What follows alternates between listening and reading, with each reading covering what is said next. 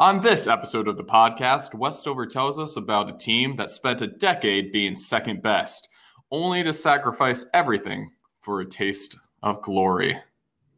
Always the bridesmaid, never the bride. Sounds like Westover's third wife.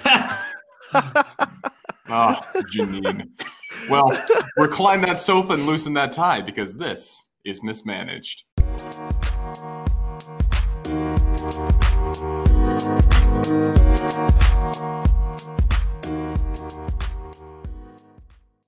Welcome to Mismanaged, a podcast where we kick back and criticize the failings of paid sports professionals while also offering them foolproof solutions to all their management woes. Joined by Josh Sweezy, Nathaniel Westover, and the one and only Andy Steamstack Spazzato. It's about as blue collar as it gets. For sure. That's so funny. Total smoke show. I was not picturing hard labor. I was actually picturing me in a towel coming out of a steam room. Yeah, that's what that's what I'm picturing. That's my kind of hard labor. Okay, cool. I'm just making sure. As the kids say, yeet. Yacht. Yote. And let's get into it. This week, we're going to talk about the NHL. That's hockey for you acronym lovers out there. We are taking it back to 1988 in one of the best second-place teams to take the rink. Wait. Yep. One of the best, not the best teams. Not the best. It's like Pepsi. This is the Pepsi team of sodas. This is the best runner-up you ever saw. Attractive groomsman or bridesmaid that just has something off in their eyes, and you never could really commit to it. Yeah, that's them. Left eye just one of the best second place teams to take the rink. A team that risked it all for one ring. Ooh. You know, that's all you need in the end. It's just one. Oh, you need one. What did it cost? I will say, though, this is a warning to any and all Calgary Flames fans. You may want to cover your ears or, spend your time petitioning for a less ironic name. Westover, why don't you take us away? All right. First, we start out in the year of 1980. Calgary has just been given their third hockey team in their history, having moved the not Atlanta. At the same time. Okay. I was going to say, is Calgary... 3 teams in one. New York City of Canada. Yeah, I don't know much about Canada, but I wasn't going to... Yeah. They had the Calgary Tigers in 1918, and then the Calgary Cowboys, who... Neither of those mascots make sense. I like the alliteration, though, in the second one. Hey. Yeah. They had to get rid of the tiger moniker because it ate someone. So it is possible. Like, Cowboys, they'll never eat anyone. Boy, were they wrong. Jesus. But the Atlanta Flames had moved to Calgary, turning them into the Calgary Flames. Flames were moved from Atlanta because hockey, surprisingly, was not popular in Atlanta. Sorry, Atlanta, Thrashers. as we learned, is bad at things. Bad at many sports. Atlanta's a bad town. Yeah. That is one bad town. We're 3 sentences in. And that's as far as we'll get, baby. Take us away. But in Canada, hockey is king, and this is one of the golden eras of Canadian hockey. The Flames had the near impossible task of having to throw their names in as a formidable opponent amongst contenders like the Oilers and the Canadiens at this time. The Flames were pretty popular and successful out the gate, making the playoffs in their first season, but getting knocked out in the second round. Wait, can I take you back to something? Is there a hockey team called the Canadians? Yes. The Canadian Montreal. That'd be Montreal like Canadiens. if the Washington Wizards were like the Washington Americans. Yeah, unless instead of Americans, the last A is an E. Yeah. Americans. Close enough. The American Canadians. Just mash them all together. American Canadians. All right, sorry to distract you. Go back. That's my future. The next few years, they would make the playoffs but get knocked out in the first round. So the GM, the only GM for the Flames, Cliff Fletcher, decided that some of the players that were carryovers from Atlanta just weren't able to hack it in this high pressure of playing in Canada.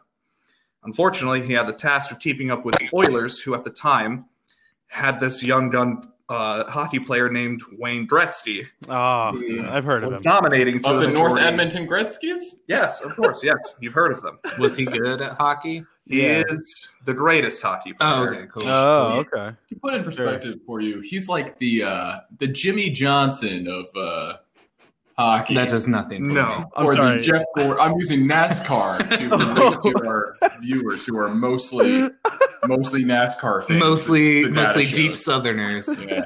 They're all from Atlanta, The actually. deepest south. Oh my gosh. Where the sun don't shine and the plants don't grow. Mama said. Mama said. All right, continue. In his efforts to match the Oilers, Cliff became one of the first GMs to search for talent in American colleges, finding players such as Joel Otto, Gary Suter, and Colin Peterson, and even became one of the first GMs to risk drafting players from the Soviet Union, trying to convince them to come over to play in the NHL. That communist. And look at what happened. Canada fell apart. Just absolutely crumbled. The team Cliff built was okay enough to force the Oilers to a Game 7 before losing to them in '84 when they would go on to win their second Stanley Cup in a row. Going into the 84-85 season, the players Cliff had acquired were really coming into their own, and they were starting a stretch from 84-85 to the 91 season where they would score at least 90 points in every season except one down year. The Flames were the team to beat the Oilers and stop them from winning 3 cups in a row. They eventually would make the finals that year, only to fall to the Canadiens, where they would lose in 5 games. Damn the Canada Canadiens. God, You can't keep those Canadians down. It's the Canadian Montreal Canadiens, technically. all right. Try to act like we know what we're talking about there. All right, fine. CMC, Christian McCaffrey. No, you can't relate everything back to football. Only NASCAR. Well, the first one was right. Yeah. I could see Christian McCaffrey being a NASCAR driver. He's one of, 3 white running backs in the league? Exactly. Yeah, that makes sense. Grow a mustache. Oh, Lord. From 83 to 90, either the Oilers or the Flames were the Campbell Conference representatives in the Stanley Cup Finals. The Flames would go on, they would win their division twice, 2 conference titles, and the President's Trophy of being the best team in the regular season twice during these years. They spent the majority of their first decade making the playoffs, being a top 5 team, making a Stanley Cup, only to fall to the Canadiens or the Oilers. They were always the bridesmaid and never the bride. Mm-hmm. Cliff felt that it was time to try and find that missing piece to get over the hill. In the year 1987. After the Flames' first year winning the President's Trophy in 87-88 season, they had their first 100-point season in history, ending a 6-year reign of the Oilers being the top team in their division. It's their time to shine, but Fletcher felt that Flames. Shine. yes, Flames Right. shine. They felt they needed more defensive help as they prepared for the playoffs. So, on March 7th, 1988, they shipped this rookie winger named Brett Hall, along with Steve Bozek, to the St. Louis Blues for a defensive player named Rob Ramage and a goalie, Rick Wamsley. I'm sorry, those are made up Ramage. names. And that's a tag team in WWE, actually. Oh, for sure. Yeah. Sure. My favorite. Ramage and Wamsley? Yeah. Ramage and Wamsley. Ramage and Wamsley. Well, key your Actually, car and beat your ass. It's spelled Ramsley, but Rick can't really pronounce ours. It's Wick Wamsley. Wamsley. I'm sorry, what did you say, Rick Wamsley? Anyway, Rob Ramage. Yes. Yeah. But once the playoffs of that season began, they defeated the Kings in 5 games, but then, as normal, ran into the Oilers and got swept out of the second round. Rob Ramage only ended up playing that full season with the Flames before he was traded away to Toronto. Rick Wamsley Wick Wamsley. Wick Wamsley. could never really assert himself as anything other than a backup for 4 seasons, and then also ended up getting traded to Toronto in another bad trade that goes down in NHL history. But That's where Bonus content. all unloved hockey players end up in Toronto. All unloved athletes everywhere. End up in Toronto. Brett Hull, on the other hand, ended up becoming a once-in-a-lifetime prospect that few really believed he could become the talent he was. Brett Hull was thought of, when he was young, as a pudgy, fun-loving, music-crazy bum. What an eccentric human being. Send him to the Kings. What? Music crazed bum? Yeah, that is the. This guy is fat and he loves music. Was offered up as what he was thought of. It sounds like a scouting report from the 60s. Yeah. Guys, I'm music crazy. A bunch of hippies. They're not businessmen like the rest of us hockey players. Back in my day, ice was more solid. Layman's terms, Brett Hull was more just, he really focused on shooting. He did not care about defense, and he was not known to be in great shape. My man. All right. So is- Way to go, Brett. Pudgy and fun-loving, not layman's terms. Yeah. No, Those are the That's technical right. hockey lingo is pudgy and Medical fun loving. diagnosis. Yeah. Yeah. I'm sorry, sir, but He was A man just who a struggled with shooter. pudginess all his life. Brett, I'm sorry to tell you, you're pudgy and fun loving, and your music crazed bum self won't get you anywhere far in this league. Get out of here. go to Toronto. We where don't you want you belong. no more. He just white fangs it. In Brett Hull's first years of eligibility, he went undrafted, so he joined a lower tier British Columbia Hockey League, where he broke their scoring record in his second year with 188 points in a season. He ended up getting drafted by Cliff Fletcher in '84 in the 6th round. He first took a pause before going to the pros to go to college, where he became he set the most goals as a rookie with 32 in a season, and most goals in a season at 52 in just 2 years' time while being in school. He had established himself as just a goal-scoring phenomenon, but the issues that coaches continued to tell him about were concerned about his skating ability and his conditioning. He's just too pudgy for me. Is no one getting this? He's way too pudgy, and he loves music. This guy, Poor fundamentals. poor fun. I mean, he can't even fit in his skates. Goddamn, his feet are so fucking fat.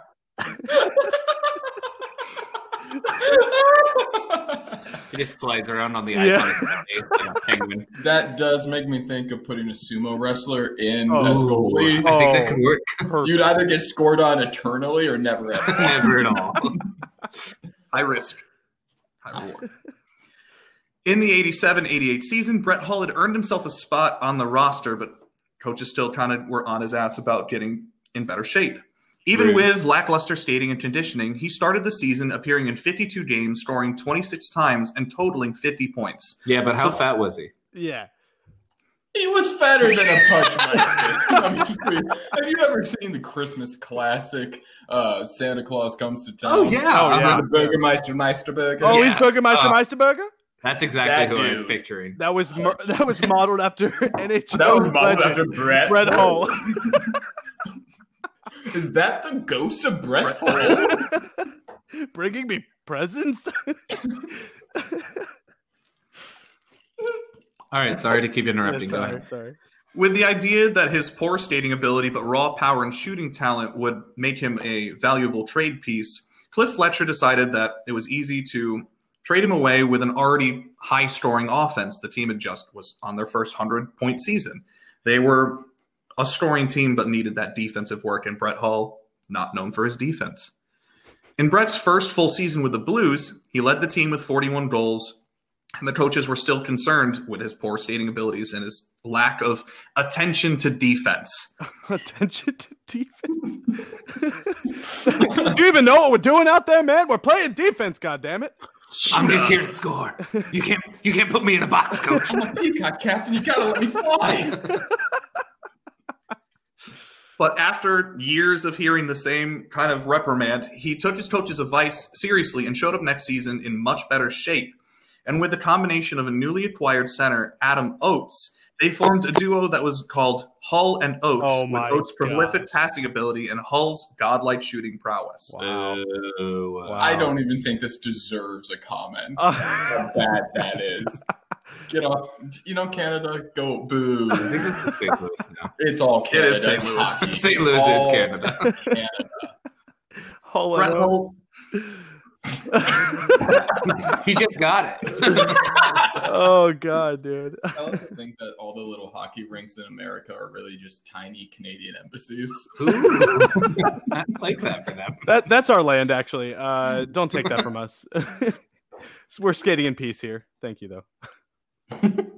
Brett Hull would go on and join an elite group of Maurice Richards, Mike Bossy, Wayne Gretzky, and Mario Lemieux to score 50 goals in 50 games in the 90-91 season. and then he did it again the next year. Another one. Want to see me do it again? Bam. In his first 3 seasons with the Blues, he scored 228 goals, the second highest goal total in a 3-year span, only behind Gretzky. Wow.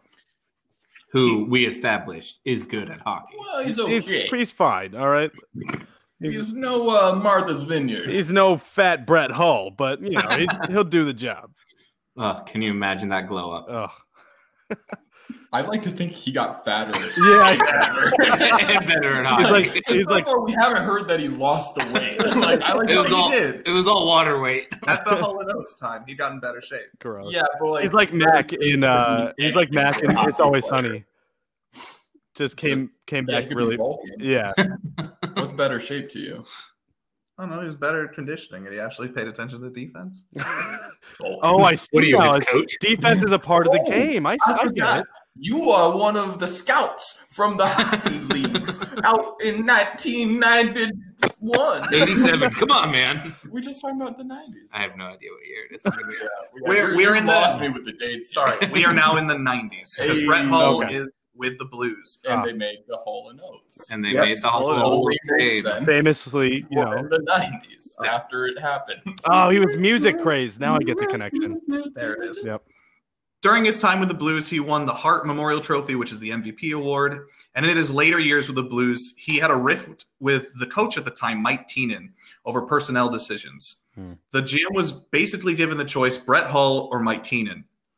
Keenan was fired, and the next game, Brett Hull scored a hat trick where he also hit the 500 career goal mark. Wow. Brett Hull would eventually leave the Blues in 98 after playing for them for a decade, and he would join the Dallas Stars, where he reached 1,000 career points, won his first Stanley Cup in 99 over the Buffalo Sabres in a controversial goal. And once Brett Hull's contract was up with the Stars in 2001, he was left with the choice, ring hunt or get paid as much as he could. Brett Hull at the time had beaten his father's mark of 611 goals and, as already established, was over 1,000 points. And coming off of a disappointing season of 31 goals in a season, which is nothing to shout at, Brett Hull decided to go ring hunting. I don't think that's a phrase. Hey. No, it's not. But Hey, I'm shouting at you. Sniff at, right over out. Yep. But if Those I are want the to ones. shout at it, I'm going to do There's it. nothing to shout at. Hey, stop scoring goals. Hey, you guys, stop that. Whoa! Are you shouting at Hull? There's nothing to No. shout out here. All right, continue. Sorry. Brett Hull decided doesn't care about the money, and he was going to go ring hunting with an upcoming team of stars in the Detroit Red Wings. Woo! Hull even named the line he would play on as 2 kids and a goat. Gross. Gross. That's a tough I one to like, get away you with. know, after the But like it first works one- on so many levels. Yeah, because yeah, like exactly. baby goats after are Hull called and kids. Oates, I was pretty angry. I guess But 2 now kids and that a he's goat is doing- better. I Well, guess. now that it's his thing, I'm more forgiving of it. You know, Oh, if he yeah. has a condition. See, it infuriates me more. Mm. Now he's just rubbing it in my face. During his stint with the Red Wings, Brett Hull would score his 100th career playoff goal, make it to 2 more Stanley Cup finals, winning 1, bringing his career total to 2. And Brett Hull's career came to an end in the 05-06 season, where at 38, Hull started the year only tallying 1 assist in the first 5 games. So he contacted the GM and announced he was retiring immediately because he just didn't feel he could play at the standard he'd set for himself. Let me guess. His retirement was him. He got onto the ice, and the ice broke. Fell through. He's like, I'm too old for this. Too pudgy. Legend has it he's still under the ice to this day. They haven't moved him. Brett's Hull career ends with 9 All-Star appearances, 3 first-team All-Star selections, 1 MVP, 2 Stanley Cups, 741 goals, which is 4th most all-time, and an induction into the Hall of Fame in 2009. Oh my The god. Hall of Fame. Ooh, they really missed out on that one, didn't they? 2 kids and a goat. Take that. Idiots. Because of Hall of Fame. Now, the Calgary Flames, after trading Brett Hull, well, in the 88-89 season, the Flames made it to the Stanley Cup and won their first cup. This would be accounted for that this was also the year the Oilers had gotten rid of Wayne Gretzky. That might play a part. Classic mistake. Then the wheels would fall off as they would go on to miss the playoffs for the first time since 1975 when they were in Atlanta.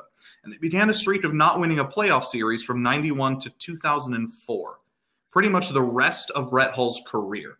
Wow.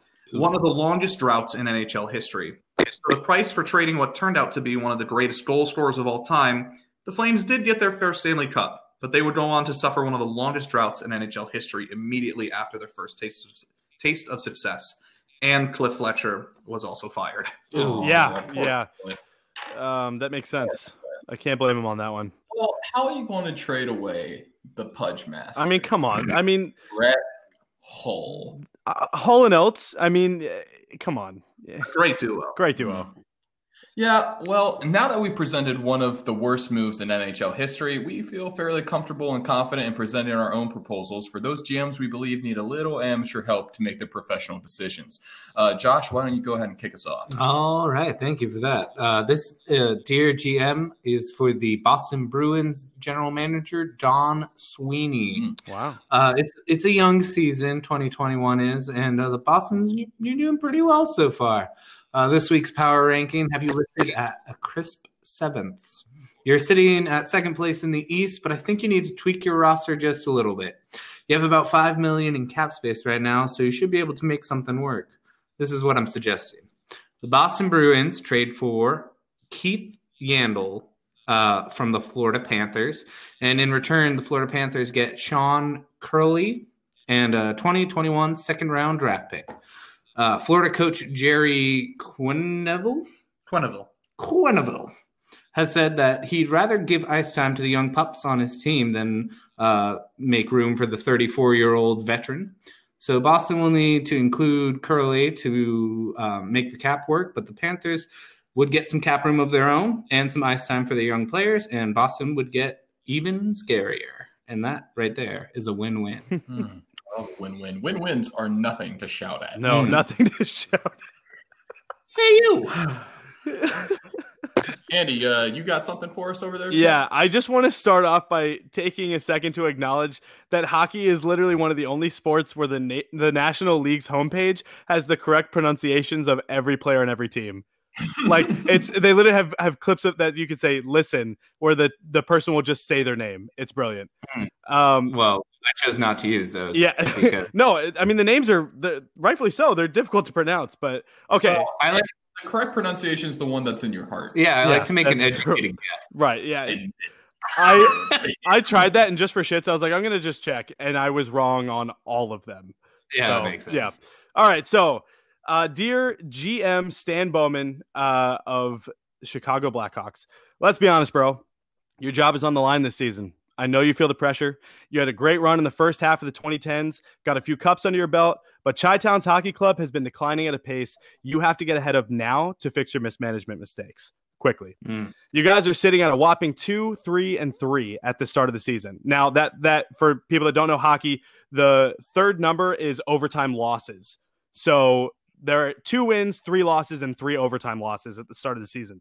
And we're definitely not counting your only 2 wins against the horrid 2-5-1 Detroit team. Sorry, Austin. Let's. Bro, you better step off right now. Meet me outside. Oh, I'm sorry. Hey, what other teams have a dynasty? Okay. Hey. Las Vegas Golden Knights. Okay. Well, okay, fine. I'll balance it out and we'll destroy the Blackhawks for a second. So let's go through your first 4 games of the season, shall we? The first 2 games you lost to the Lightning 5-1 and then 5-2. The next 2 games you lost to the Panthers 5-2 and then 5-4. Look, your go-to such a good hockey. Yeah, right. So your go-to scorers, Alex DeBrincat, Dominique Kubalik, and veteran Patrick Kane are playing pretty well and have proven they can score consistently, all things considered. However, I think the problem with your team's performances this season are glaringly clear.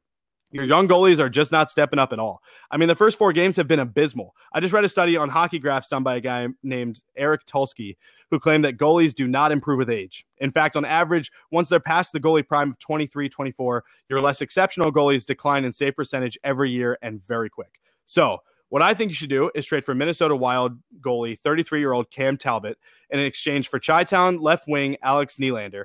Wild can add some depth with some solid improving scorer, and Blackhawks would be able to absorb some shots with veteran leadership, who has consistently put up good numbers throughout his career and can maybe help out your three struggling young goalies, or at the very least, can just get you some damn saves. The Wild can rely on newly drafted young star Capo Kakinen. I've been trying that one for a while. I've spent some time on that. Yeah, it's Kakinen. Anyway, at goalie, because by now he's proven that he should be in the league. I hope this helps Mr. Bowman, because the way things are going, you don't look long for Chicago. I hope he continues to be the worst and the Blackhawks dissolve, because they are trash. Hey, veteran leadership is always necessary. Always necessary. Yeah. Exclusively. I actually would never want anyone on my team who is younger than 28. Only want veterans. If they're 40 or above, you got a spot on my team. Yeah. Well, speaking of veteran leadership, we go into mine. Jeff Gorton of the New York Rangers, you won the lottery and were awarded the highest ranked prospect since Sidney Crosby in Alex Lafreniere. Lafreniere. It's Lafreniere. Your team is young at every level, but your weakness is defense. You signed Jack Johnson. Oh, dude, I love Jack. Dude, now he's music crazed. Why isn't this guy getting music crazed? You want to go upstairs and talk about it? The definition of a liability right here. I mean, he doesn't know how to skate. So yeah. He surfs, dude. What? He walked in a bathing suit and a surfboard. How would you feel if I walked into your kitchen and just handed you a fisherman's net? Yeah. Hey, I'm catching fish in the broiler, guy. So Jack Johnson sucks at hockey. We got it. He will cost you more games than you will win with him, as proven in his time in Pittsburgh. You need a good defenseman with plenty of playoff experience. The San Jose Sharks are at the bottom of their division as well, and their window to compete is pretty much closed. They still have a great defenseman in Brett Burns, who was a major trade rumor last year. So now is the time to convince the Sharks to let go of their staple defender for a short-term defender to open up cap space and gain draft capital for the future. It's early in the season, but with this shortened season, you can't fall behind when you're in a division as tough as the East. Ryan Strome has started this year terribly, and hockey being the superstitious sport that it is, maybe a change of scenery is needed, and salary cap-wise, he's a perfect fit to move to the West. My trade pitch is this. The Sharks acquire Jack Johnson and Ryan Strome with a third-round pick from Buffalo and in 2021 and the 2022 second-round pick from the Rangers. And the Rangers would acquire Brett Burns and a 2023 fourth-round pick. They get their veteran leadership, someone to teach their very young defensemen and scorers as well, and give them some playoff experience if they can sneak in. And the Sharks can just prepare for their future. Sounds like a plan. I am addressing GM of the Philadelphia Flyers, Chuck Fletcher, not to be confused with the man we just talked about, Cliff Fletcher. Yikes. Or maybe it's just the same guy. Wearing a mustache. You hear him muttering to himself, he wasn't that pudgy. He just wasn't that I should have kept him. Well, Matt Niskanen's unexpected retirement this past offseason left your defense. Talk much? Words are hard, and you know that. I told you that in confidence. The dude's unexpected retirement this past offseason left your defense in the lurch, and in the first several games of the new season, it's clear that you haven't found your way out of it.